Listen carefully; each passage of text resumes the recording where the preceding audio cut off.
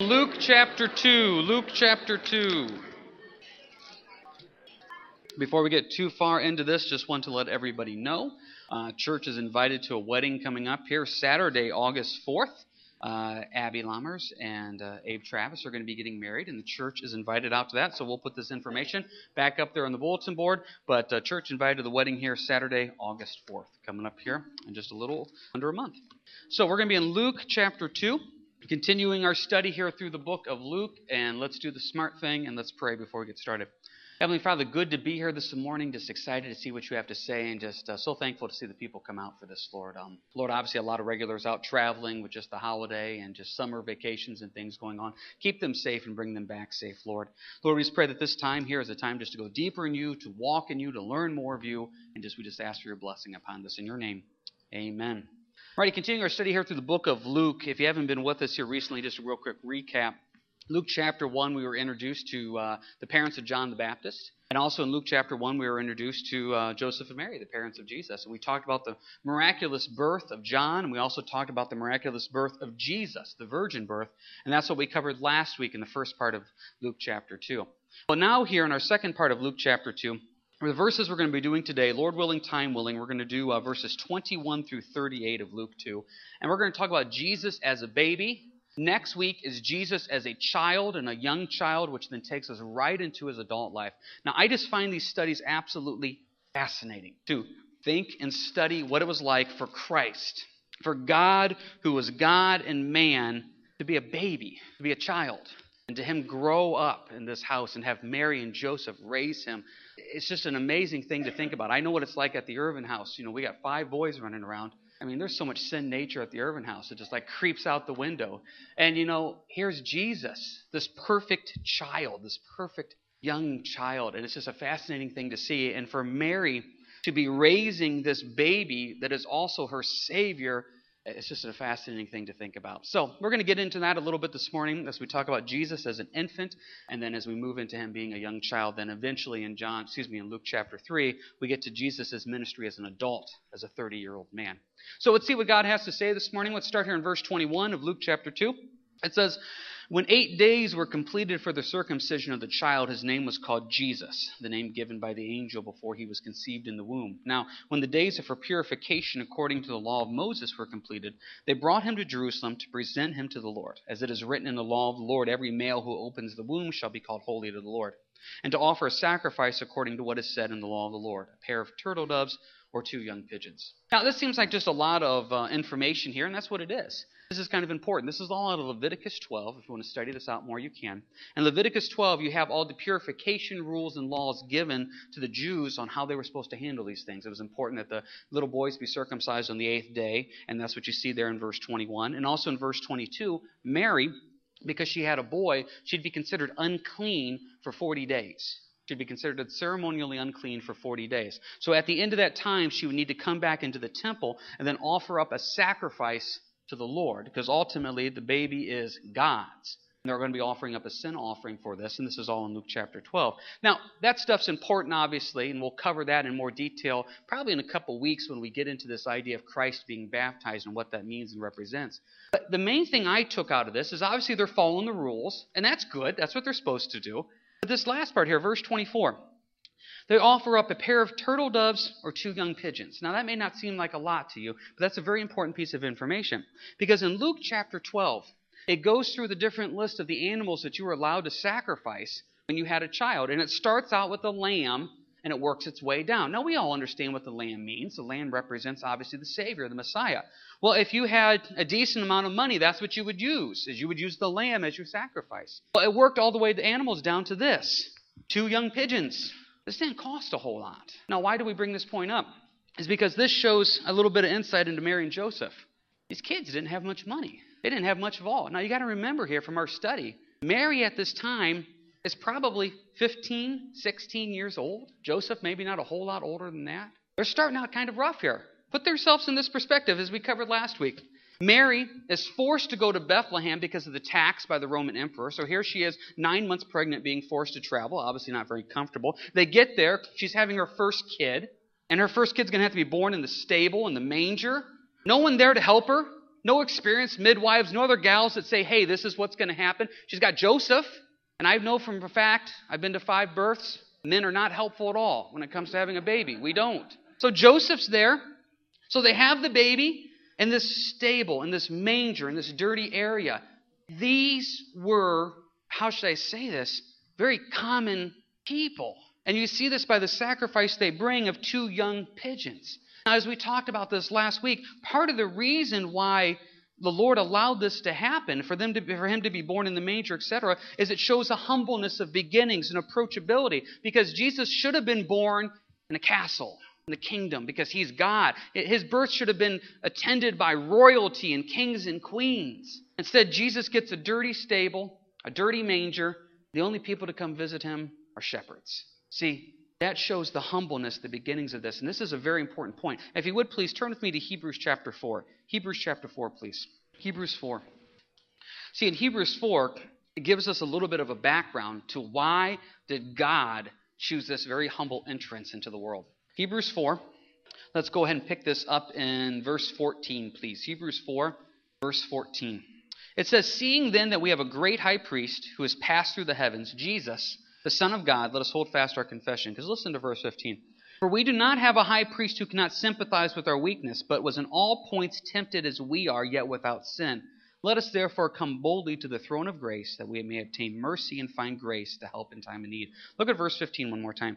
We do not have a high priest who cannot sympathize with our weakness. Now, how many of us here have ever had a little money problems? Okay, Joseph and Mary can relate to that. They had to bring just the 2 pigeons. How many of us come from very humble origins and beginnings? Kings and queens did not attend our birth. Royalty did not visit us in the hospital. I think we can probably relate to that. This man, but yet God, started out the low of the low in society. This is the reason why. Very relatable to us. And that's the whole point of verse 15. We have a high priest who can sympathize with us. So therefore, in life, when you have no one else you can turn to, you always have Christ you can turn to, because he's the only one that can say, yeah, I understand. When you're going through physical pain, he can say, yeah, I understand. I went through the cross. When you're going through spiritual questioning and wondering why, he can say, yeah, I understand, because I went through that on the cross. When you're going through emotional difficulty, being left alone and no one cares, no one understands, he can say, yeah, I know, I was left by everybody too. You have a high priest that is relatable to you. God himself is relatable to you. That's the beauty of this beginning. So when you have no one else to turn to, that's when Jesus taps you on the shoulder and says, well, what about me? Because we're all guilty of this. I hate to say it, but I'm more guilty of this than I want to be. We all have these woe is me moments of no one understands me, no one gets me, and I try to go talk to people and they just don't get it, and then I end up saying things like, you just don't understand, you just don't care. Jesus does. Why am I going to human beings for comfort and support when I could be going to my high priest, Jesus Christ himself, who can sympathize with me in my times of weakness? And look at verse 16 one more time. Look at this. Let us therefore come boldly to the throne of grace, that we may obtain mercy and find grace to help in time of need. You can go right to the Lord anytime you want. Stop and think about that for a second. You have direct access to God, who created the heavens and the earth, anytime you want.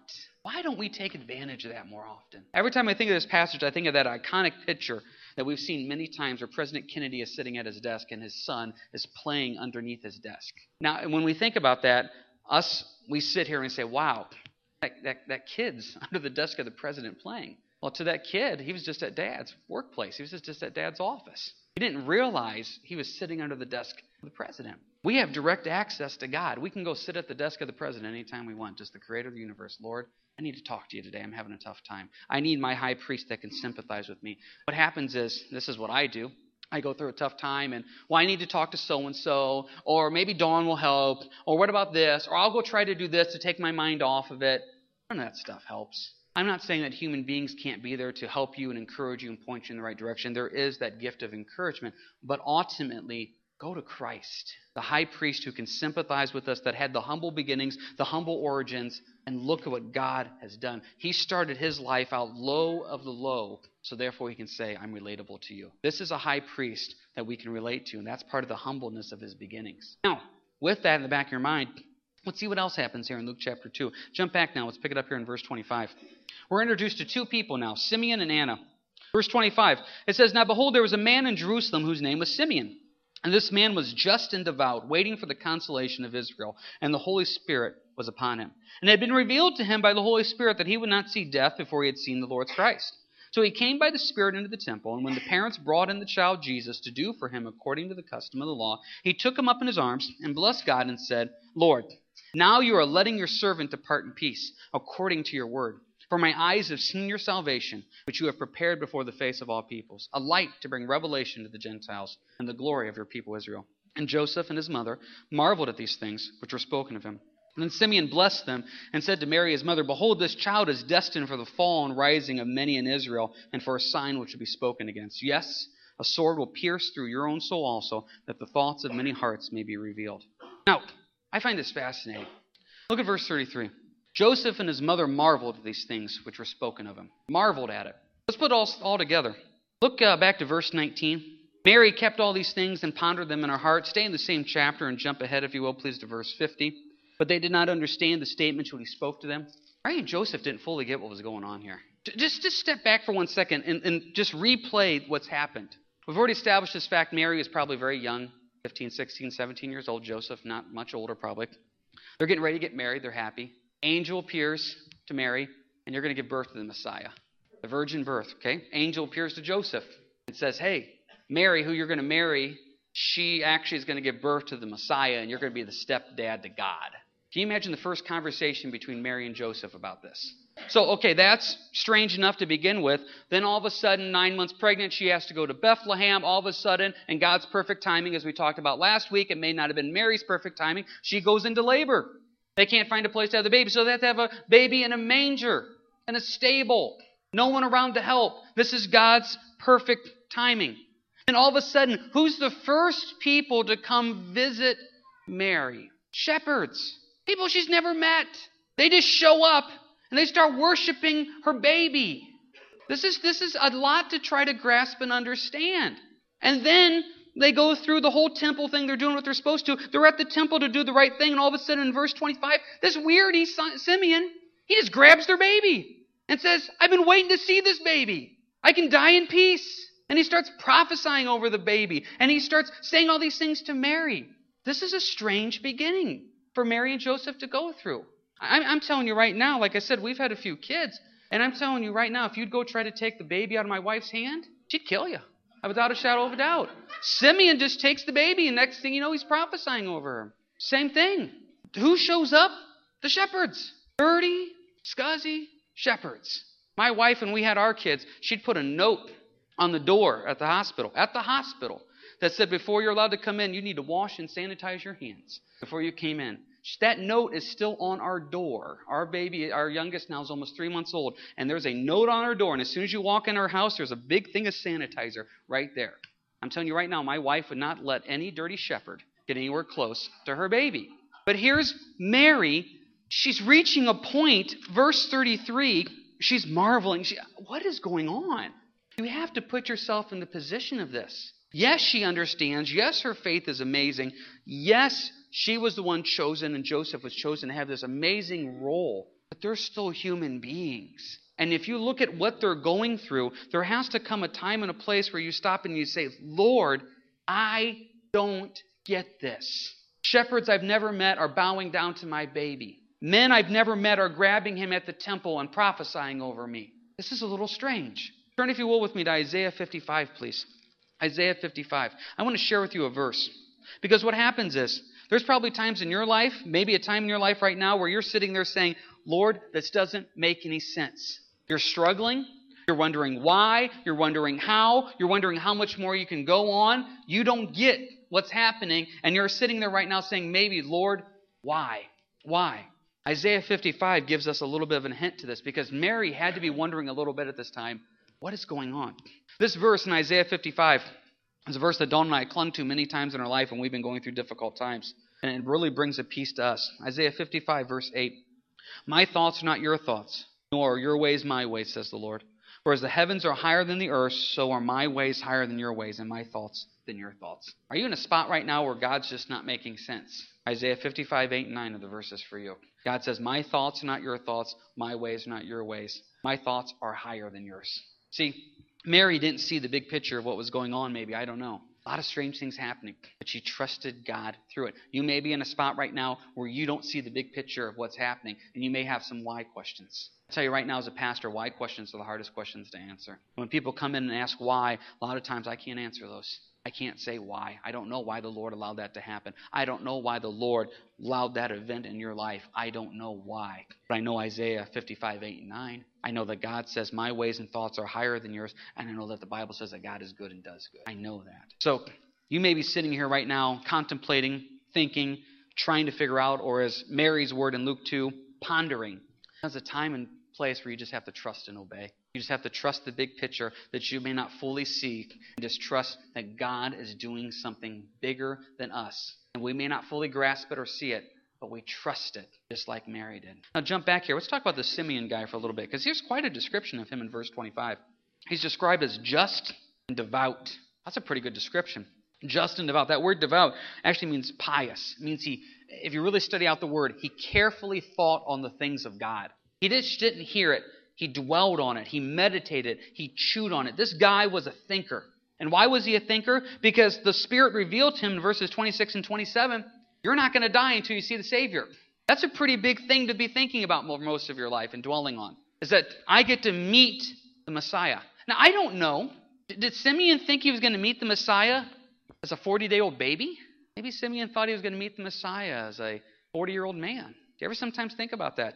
Sometimes the plan that you have may not be exactly the plan that God has. So Simeon here, through the Spirit, is just waiting. Verse 26. Now, this is a divine appointment. Verse 27, so he came by the Spirit into the temple. What happened that morning? I don't know. Did Simeon get up and did the Spirit say to him, today's the day. Go to the temple. Start grabbing random babies. One of them's the Messiah. I don't know. But the Lord revealed to him that today is the day. The Lord revealed to him, go. And what did Simeon do? He obeyed. That's a vital word. Do you realize how many times the Lord tells us to do something and then we don't? See, Simeon obeyed. Now you may be sitting there thinking, well, that's easier for Simeon to obey. Well, the Spirit revealed it to him. How did the Spirit reveal it to him? We're not told. Yeah, it could have been a real divine moment of all of a sudden the dark room became light and an angel appeared to him and gave him directions. It could have been. Also could have been, as the Bible says, that still small voice that just said, Simeon, go. I'll tell you right now, I have not had those appointments of God appearing to me in the flesh and saying, hey, write this down, this is important. But you know what I've had? I've had nudges and checks in my heart that I know are from the Lord, where the Lord says go. The Lord says call that person, drop them a card, go over and talk to them. The Spirit is revealing what He wants us to do, and then we need to be obedient. I love what names mean. You know what Simeon's name means? Simeon's name means hearing. His name means hearing. His ears were open to the Lord. He was hearing what God had in store for him. Now, how could he know that? Well, Jesus makes it clear in John 10:27. My sheep hear my voice. As believers, if you're born again and saved this morning, Christ is trying to speak to you through the Spirit. That's the way the communication works. And then He'll reveal to you what He wants you to do. Now, here's the problem. If you want the Lord to speak to you, you've got to quiet your heart before Him. I'm not trying to put God in a box. I don't think He's going to speak to you as you're flipping through the TV trying to find something to watch. I don't think He's going to speak to you as you got music blaring in the background. Maybe He will. I don't think He's going to speak to you when you're around and surrounded by friends and family that are not there to edify you in Christ but to pull you down. I only can speak for myself.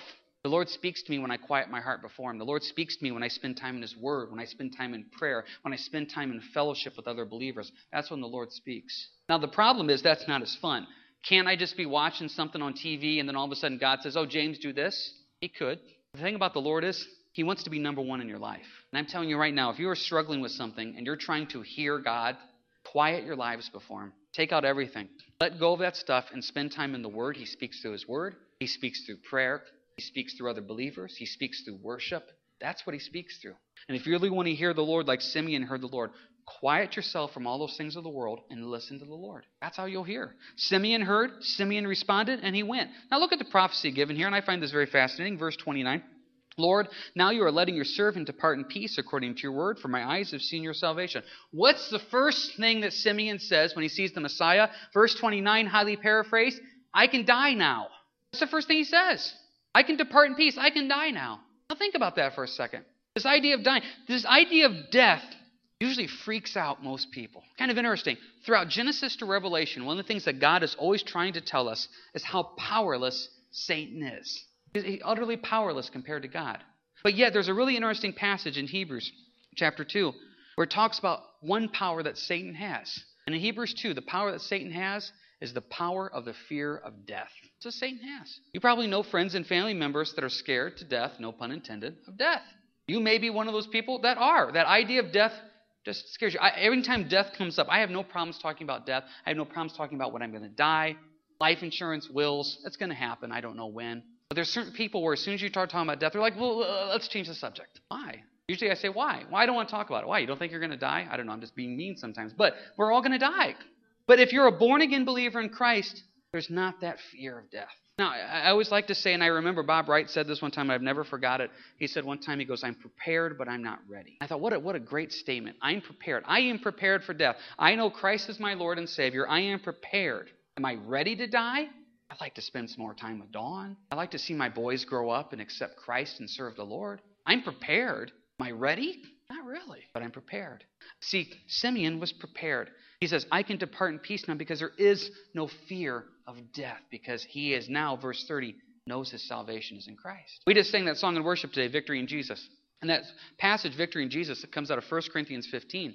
Where in 1 Corinthians 15, Paul's talking about death, and he says that Christ took away the sting of death, so there's no fear. That's why we have victory in Jesus, because there is no fear of death because of what Christ did. If you know Christ personally, if you are born again and saved in Jesus, there is not a fear of death because you know your Savior and you know where you're going. Simeon met his Savior face to face, and so his first phrase in verses 29 and 30 is, I have peace. I know Christ. That's what Jesus does. When you meet Christ face to face, guess what you get? Peace. Salvation. That's what you have. What else do you have? Jump ahead here, if you will, to verse 32. Look what the Lord's going to do. He brings light to the Gentiles, brings glory to Israel. That's his first and second coming in one verse. First time he came, he brought light to a dark world to see unsaved people get saved. The second time he comes in the second coming of Christ, he's bringing glory to Israel to come back and rule and reign as king. That's what he's going to do. And so what you see here is the first and second coming. Now look at these other prophecies given here in verse 34. He says to Mary, behold, this child, in verse 34, is destined for the fall and rising of many in Israel. Now, that's pretty straightforward. You're either going to fall in Christ, rejecting him and going to hell, or you're going to rise in Christ, accepting him, and go to heaven. That's what it is. It's such a black and white thing. You're either saved or you're not saved. Why? Because look at verse 35, that the thoughts of many hearts may be revealed. That's what the Lord does. He reveals what's in your heart. Do you want a relationship with Christ or not? If you do, then you rise with Christ. If you choose to reject Christ, then you fall with Christ. He reveals what's going on in your heart. Now, we're really good at coming to church, and we're really good about putting on this fake front. But in your heart, have you really made Christ number one? Have you really said, this is what it is? He is my salvation. I'm just not coming to come because he is my salvation. See, Simeon saw his Savior face to face, which brought him peace. See, Simeon wasn't focusing on his problems. He wasn't focusing on his past. He wasn't focusing on everything going wrong. Simeon's focus in life was what? I'm going to meet my Savior before I die. That was his whole focus. How often do we say this out here at church? Keep your eyes on the Savior, not on the situation. If you keep your eyes on the situation, you will be depressed, you will be discouraged. You will. But if you keep your eyes on the Savior, you will have peace. Just like Simeon did in verse 29. You will have peace because you're keeping your eyes on the Lord. As the story is told many times, you know the story in the gospel. When Peter was walking on the water, as long as he kept his eyes on Christ, he walked on the water. As soon as he took his eyes off Christ, and the Bible says he looked at the storm around him, he sank. I see that all the time. I see it in other people's life. I see it in my life. They're going through a difficult time, and they say, Pastor, the Lord's going to get me through it. I'm going to stay strong in the Word. I'm going to stay strong in the prayer. He's going to get me through this trial and tribulation. I know He will. And they do for a while. They keep their eyes on their Savior. And eventually the trials and tribulations get too strong for them. They start looking at everything going, and they sink.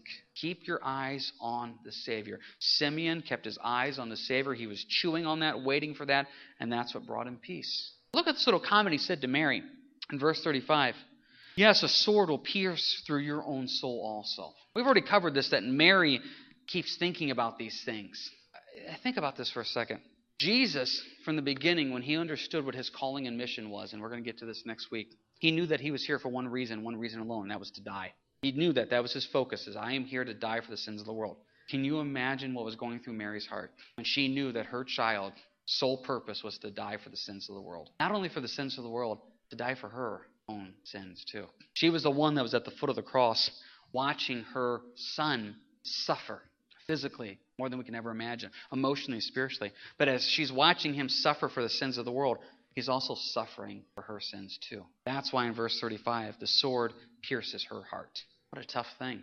So that's Simeon that was waiting for the Lord, hearing for the Lord. One last person to talk about this morning, then we're done. Let's talk about Anna in verse 36. Now there was one Anna, a prophetess, the daughter of Phanuel, of the tribe of Asher. She was of great age and had lived with the husband 7 years from her virginity. And this woman was a widow of about 84 years who did not depart from the temple, but served God with fastings and prayers night and day. And coming in that instant, she gave thanks to the Lord and spoke to him, to all those who looked for the redemption in Jerusalem. So now we have Anna. Anna. Now, we don't know for sure what was going on with Anna because different translations say it differently. But if you look here at verses 36 and 37, the way the New King James and King James reads it is that it looks like she was married for 7 years and then she had been a widow for 84 years, which would put her probably at over 100 years old. Now, some of your translations read that a little differently. Either way, she was an older woman, and here she was, this prophetess. And what did Anna do? Verse 37, serve God with fastings and prayers night and day. Now, I tell you this, I love that verse. That's one of my favorite verses in the entire Bible. Because that verse, to me, shows a plan and a purpose that we all have. Now, I try to explain this to people, and maybe this verse only impacts me. Maybe it's a personal verse. Maybe it doesn't impact you. I don't know. Have you ever had one of those things where you read something, and it's a life-changing passage for you, and you try to share that passage with somebody else, and they don't get it? I used to have this guy that used to come to me sometimes at church, and he would just look at me, and I'd go, hey, how you doing today? He'd just look at me and go, Ezekiel 38:20. I say, okay. He goes, read it. Ezekiel 38:20. I go, read it. Got nothing out of Ezekiel 38:20. He come back, he goes, what do you think of that verse? And I used to say, I don't know. I read it, and I didn't really get it, and that would bother him. So I finally just started saying, man, life-changing verse. Because I started realizing some things are very personal. Verse 37 to me is a very personal verse because I see a purpose in this verse. Because this is what happens, is people come up to me and they say, Pastor, I want to serve at church. And I say, great. We're always looking for people to serve. Not because we want help, but because we understand that part of your walk with Christ is you personally serving. You will be blessed by serving. And we want to see you be blessed. So, they're looking for a place to serve. They'll come up and say, I'm not good with kids. Okay, well, don't sign up for VBS then, please. Don't help in the back. Oh, I really can't do this. I really can't do that. And so it reaches a point of we go through this long list of, well, what can you do? And then there's different areas. Sometimes they say, my work schedule is crazy. I don't have a regular work schedule, so I can't say I can help every third Sunday of the month. Or my schedule changes, so I can't be here on Wednesdays and Sundays, so I can't really do that. Or I'm in a season of life right now where I got a bunch of little kids at home, but I really want to serve, but it's tough for me to find the time. Or maybe I'm physically limited. I just physically, I can't. I'm struggling with this physically. I'm housebound. I'm homebound. I don't have a lot of energy. There's all these reasons. So eventually we get to this, and I say, but you know what you can do? Verse 37, you can serve God with fastings and prayers night and day. And no one is ever impacted by that. I always say, well, wait a second. Okay, you can't help in the back. You can't go help on the work days we have for people. You can't serve at VBS. You can't clean. You're not called to do this. You can do this. You can fast and pray.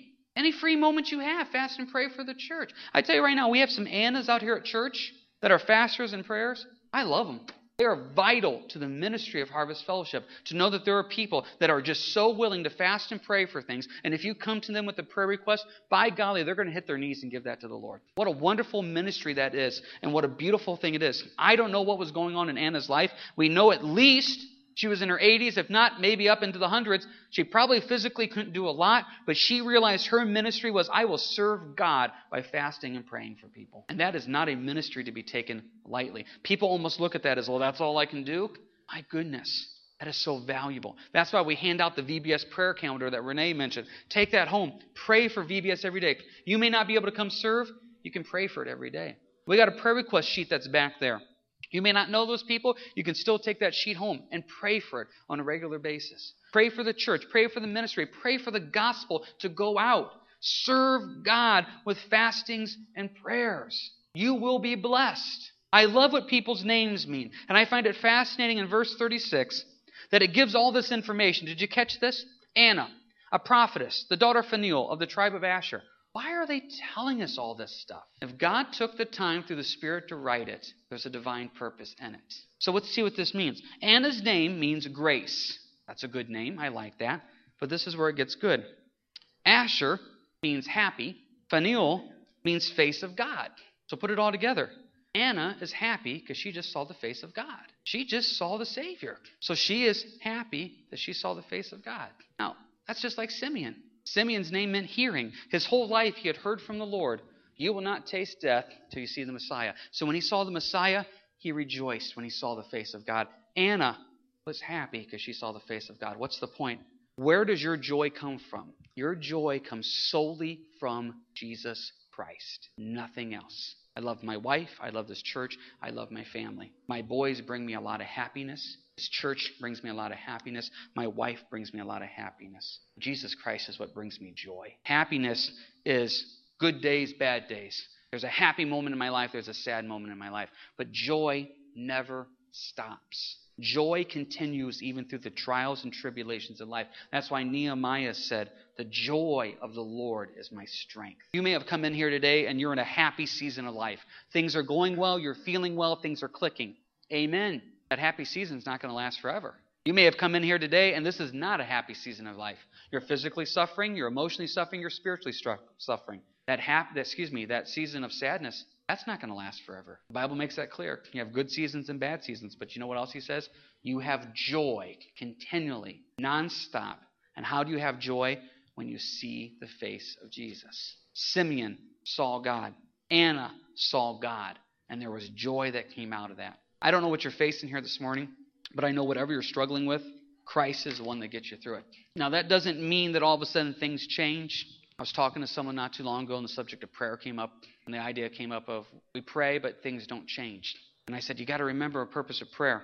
Prayer sometimes doesn't change the situation. It changes the way you handle the situation. I prayed for a lot of things in my life, and it never happened. But my attitude towards that situation changed. If you're praying solely to see that situation change, you're missing the point of prayer.